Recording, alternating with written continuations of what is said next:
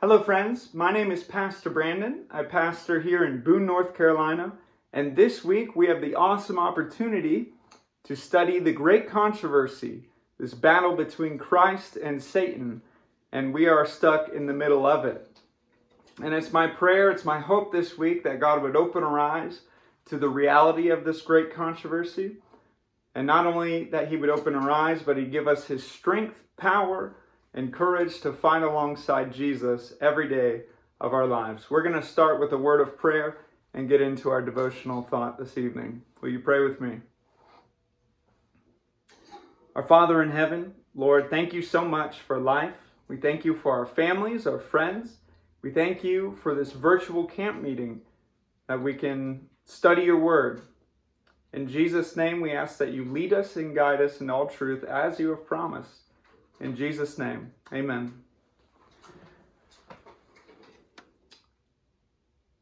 We're going to start with Psalm 34. If you have your Bibles, turn to Psalm 34. We're going to read verses 1 through 8. Psalm 34, 1 through 8. The happiness of those who trust in God. A psalm of David when he pretended madness before Abimelech, who drove him away and he departed. And that's the subtitle here.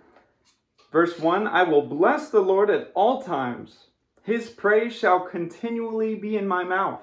My soul shall make its boast in the Lord. The humble shall hear of it and be glad. Oh, magnify the Lord with me, and let us exalt his name together. I sought the Lord, and he heard me and delivered me from all my fears. They looked to him and were radiant, and their faces were not ashamed. This poor man cried out, and the Lord heard him and saved him out of all his troubles. The angel of the Lord encamps all around those who fear him and delivers them. Here's the big verse. Oh, taste and see that the Lord is good. Blessed is the man who trusts in him. Taste and see that God is good. We're going to be focusing this evening on tasting and seeing that the Lord is good. So what does the word taste make you think of? Food, right? That makes you think of food. How many of you like food? Food excites me. I bet I like it more than you. But did you know that Jesus, or in the Bible, we see food in a parallel with God quite often here. And so Jesus said about himself, I am the bread of life. And, God tastes better than any physical food. When Jesus was tempted in the wilderness by Satan, when Satan told him, if you're the Son of God, turn these stones into bread. And Matthew 4:4, we see Jesus' response. Man shall not live by bread alone, but by every word that proceeds from the mouth of God. And, quality of food. What do you like to eat? Do you like to eat ramen noodles? Or I know those are tasty, but they're not too nutritious. If you didn't know, I'm sure you did. But quality of food is super important. Do you believe the saying, you are what you eat? Have you heard that before? If you're eating a bunch of ramen noodles, you are ramen noodles, basically. And I think this saying, you are what you eat, is a biblical concept. Not even just in eating, but look at Matthew 6:21 through 23. Jesus said, for where your treasure is, there your heart will be also. The eye is the lamp of the body, so if your eye is healthy, your whole body will be full of light. But if your eye is bad, your whole body will be full of darkness. If then the light in you is darkness, how great is the darkness? So we know quality of food is important. We like food. How often do we need to eat food? How often? Some of you probably eat 10 times a day, but mainly 3 times is probably the average, 3 to 5 times a day most people would eat. But what would happen if we only ate sometimes, once a week? We would become weak, we'd become too skinny and tired and develop some kind of disease or even die. So in talking about, we see all these parallels with food and God.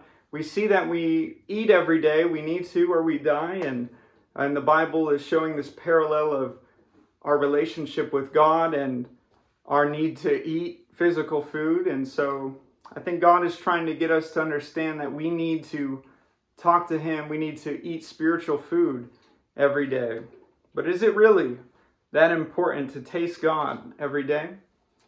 Listen to what the Bible says about tasting God daily. Matthew 6:11, give us this day our daily bread. What about Psalm 68:19? The Lord deserves praise day after day. He carries our burden, the God who delivers us. Luke 9:23, then he said to them all, if anyone wants to become my follower, he must deny himself, take up his cross daily, and follow me. And don't you agree that we need to taste and we need to see that the Lord is good every day? Every day. So we are refreshed, renewed, excited to share Him with others. My grandmother, we call her Nana. I'll tell you a story about her. I was eating guacamole one day, and she's big on texture and the way food looks. She does not trust her sight, or no, she trusts her sight too much. So I was eating guacamole with chips, and I said, Nana, you have to try this because guacamole is awesome. If you haven't tried it, you need to try it. I tried convincing her, and she said, no, I don't like it. And I said, Nana, have you tried it? And she said, no, but I know I won't like it. It's green and it's mushy.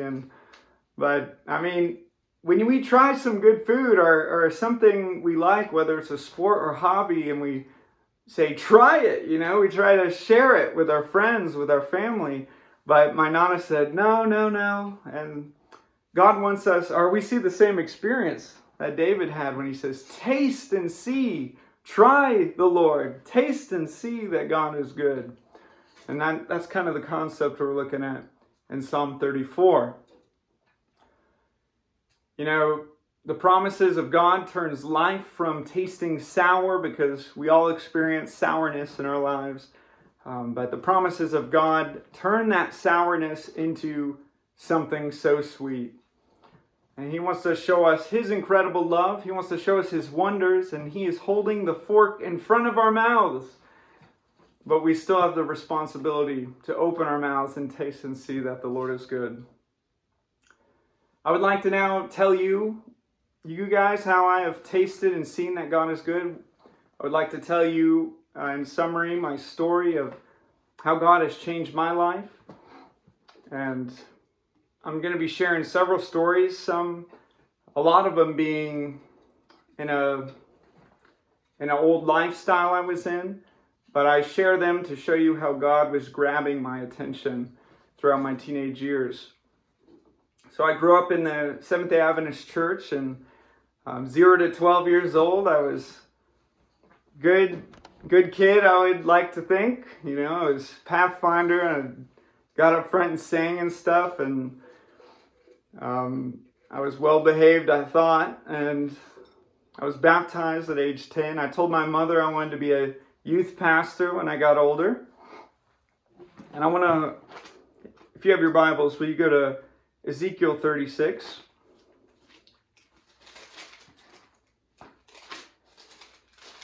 And this is the text we're going to stand throughout the story I'm telling you. Ezekiel 36, 17 and 20.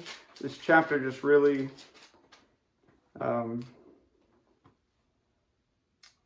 feels very personal. Then the nations which are left all around you shall know that I the Lord have spoken it, and I will do it. Thus says the Lord God, I will also let the house of Israel inquire of me to do this for them. I will increase their men like a flock. And look at verse 17 and verse 20. Son of man, when the house of Israel dwelt in their own land, they defiled it by their own ways and deeds. To me their way was like the uncleanness of a woman and her customary impurity. Verse 18. Verse 20 rather. When they came to the nations, wherever they went, They profane my holy name. When they said of them, these are the people of the Lord, and yet they have gone out of his land. Sorry.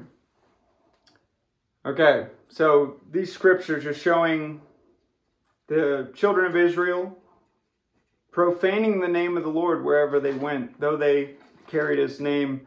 And, you know, when I turned 13 through 18 years old, I started to hang out with the wrong crowd. It wasn't cool to follow Jesus.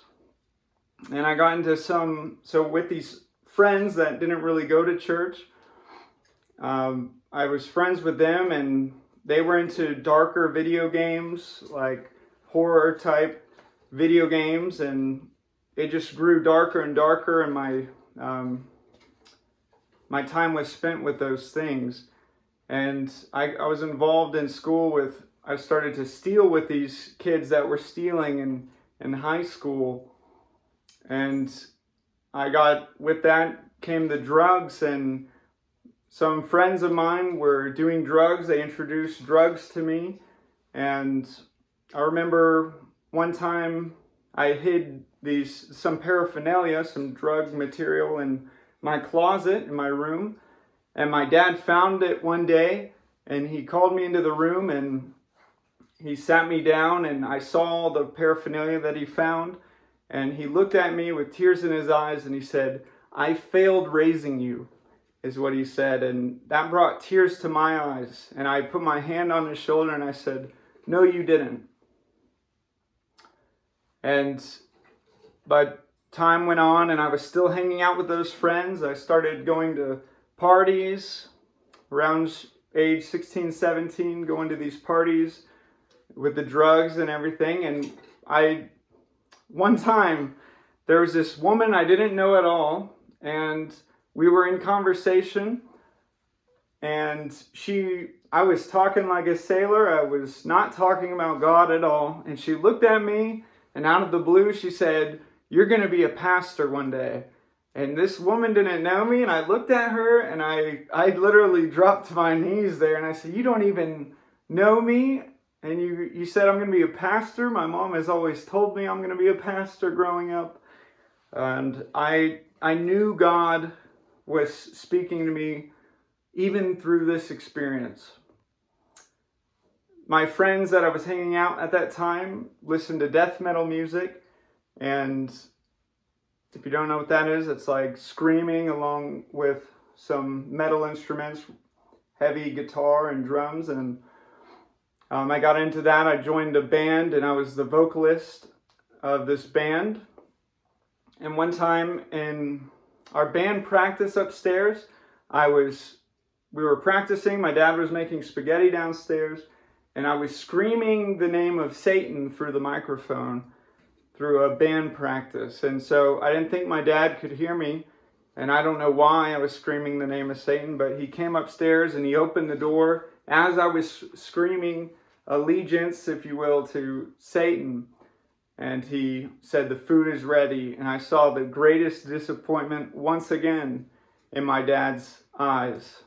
And this experience kind of tugged at my heart that I needed to make some kind of change. I needed some kind of help.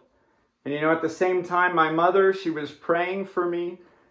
She was going to the prayer meeting every week. She was praying earnestly for me. She would get home. She would ask me about my day. She would tell me about Jesus. She would show me the love of Jesus more than anything. And I saw her faith. And this tugged at my heart. And I remember one day I came home from a party, and my mom, she had some kind of authority in her face. And when I walked in, she said, "Sit down." And usually I would talk back to her and I would make fun of her and go on, but she had some kind of authority, and it was the authority of the Holy Spirit. And so I listened to her. I sat down, and she said, "Take off that belt," because I had this huge devilish skull-looking belt buckle on. And she told me to take it off, and I did. And she places her hand on my head, and she says, "In the name of Jesus, get out of him, Satan." And at the time I was kind of mocking her. You think I'm possessed and all this stuff? And I think I was, but I saw her authority, her faith. I listened to what she was telling me to do, and it was because of the Holy Spirit and the authority of the name of Jesus. And, you know, I turned 18, and I remember on my 18th birthday, I was coming back from a long road trip, and a pastor called me and said, "Brandon, happy birthday. Jesus loves you." And he just wanted to pray with me. And I just listened to him over the phone. But that night, as I turned 18, my mindset was, my parents can't hold me back. I'm an adult now. I was thinking all this stuff. And so that night I went out partying. I stayed up all night. I didn't get any sleep.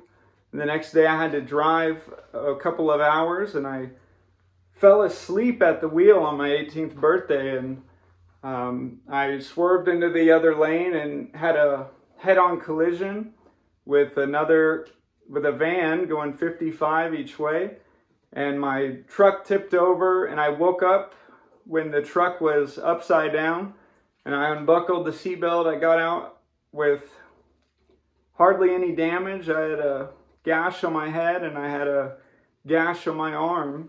And the lady in the van had a couple broken bones, and I went to the hospital. But looking at the truck and how smashed up it was,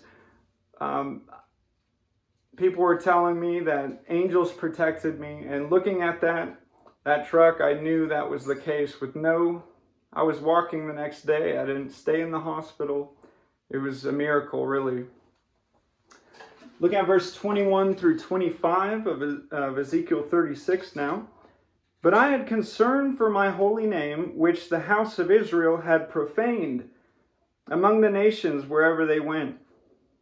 Therefore say to the house of Israel, Thus says the Lord God, I do not do this for your sake, O house of Israel, but for my holy name's sake, which you have profaned among the nations wherever you went. And I will sanctify my great name, which has been profaned among the nations, which you have profaned in their midst. And the nations shall know that I am the Lord, says the Lord, when I am hallowed in you before their eyes. For I will take you from among the nations, gather you out of all countries, and bring you into your own land. Then I will sprinkle clean water on you, and you shall be clean. I will cleanse you from all your filthiness and from all your idols." Every time the phrase House of Israel, I'm inserting my own name there, Brandon, because this was totally my experience. So up to this point in the story, I was 19 years old. I was depressed. I was thirsty for life. And, you know, I wanted more life. I couldn't find it. I was every day seeking the same things, and I couldn't find life. So I remember taking the dusty Bible off my shelf. I wiped the dust off, and I opened it, and I got on my knees, and I said, God, if you're there, if you're real, Lord, I'm ready. Show me who you are. I'm tired of living this way. It's not fulfilling me. It's not bringing joy to my life. If you're there, if you're real, if you care, God, please show yourself to me. And I opened the Bible randomly, and it landed in the book of Proverbs. And it's the wisest book in the Bible. And I remember reading it, and it would say, the wise man does this, the foolish man, Brandon, basically, does this. And every time it said the fool, I was the fool. And I just knew it. And it wasn't hurting, it was cutting into my heart, but it felt good, it felt whole. I was actually content and happy reading the Bible. Something was taking place, something was changing. And, you know, I tried reading the Bible in the day and going to parties at night, but I saw those two things weren't mixing well, because I would end up getting in fights and from just telling people about God at the parties, and they would call me a hypocrite, and I probably was there, but I was definitely searching for God. So I knew I needed to get away from my old friends. And so I moved to my grandparents' place in Alabama for the purpose of studying the Bible, and I stayed there for about 2.5 months. And I studied the Bible every single morning, And then in the evenings, an evangelistic series started. So I went to all these Revelation seminars that happened to start at the same time that I got there. And so now look at Ezekiel 36, 26 and 27. It says, I will give you a new heart and put a new spirit within you. I will take the heart of stone out of your flesh and give you a heart of flesh. I will put my spirit within you and cause you to walk in my statutes, and you will keep my judgments and do them. The preacher made a call for baptism after the 2 months of studying, and I was already talking about it. I was thinking about baptism.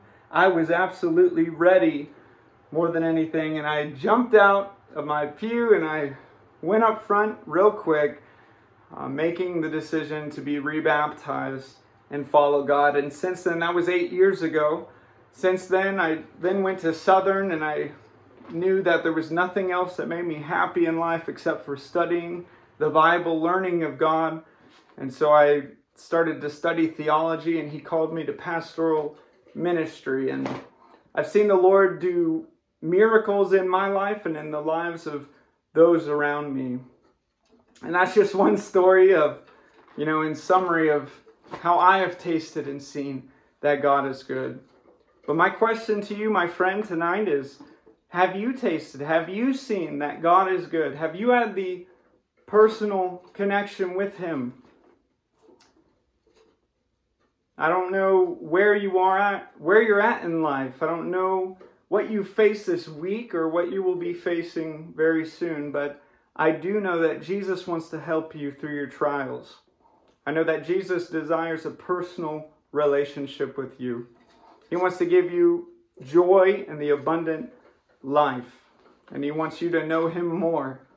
And so that is my prayer this week. If it's your desire to taste and see that God is good every day this week, I invite you to pray with me right now. Father in heaven, you truly are good. You taste better than anything in the world. The devil tempts and throws lies of what should taste good, but it's not healthy, and it never leads to satisfaction. It leaves us empty and wanting. But Lord, a relationship with you is like nothing else. You surely fill us with the abundant life, and I pray that this would be our very experience, each one listening. In Jesus' name we thank you. Amen. Have a wonderful night, my friends, and tomorrow evening we'll be looking at an overview of how this whole great controversy has started.